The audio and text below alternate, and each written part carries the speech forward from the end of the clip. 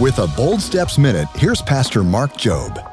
Some of you will look back and say, the best thing that could have happened to me when I was halfway suicidal because my boyfriend or my girlfriend broke up with me and I couldn't understand what was up or what was down, and look what God did through it. Joseph could look back and say the best thing that happened to him was that his brothers put him in a well and sold him into slavery, because it was that very experience that would ultimately lead him to be the prime minister of Egypt. In the midst of his crisis, he could not understand, but he had faith. God is in control. God has a purpose. God has a plan. God has a destiny for your life. And even though people may intend to harm you, God can take what people intend to harm you with and actually turn it and squeeze good out of it. For more truths to transform your life, go to boldstepsradio.org.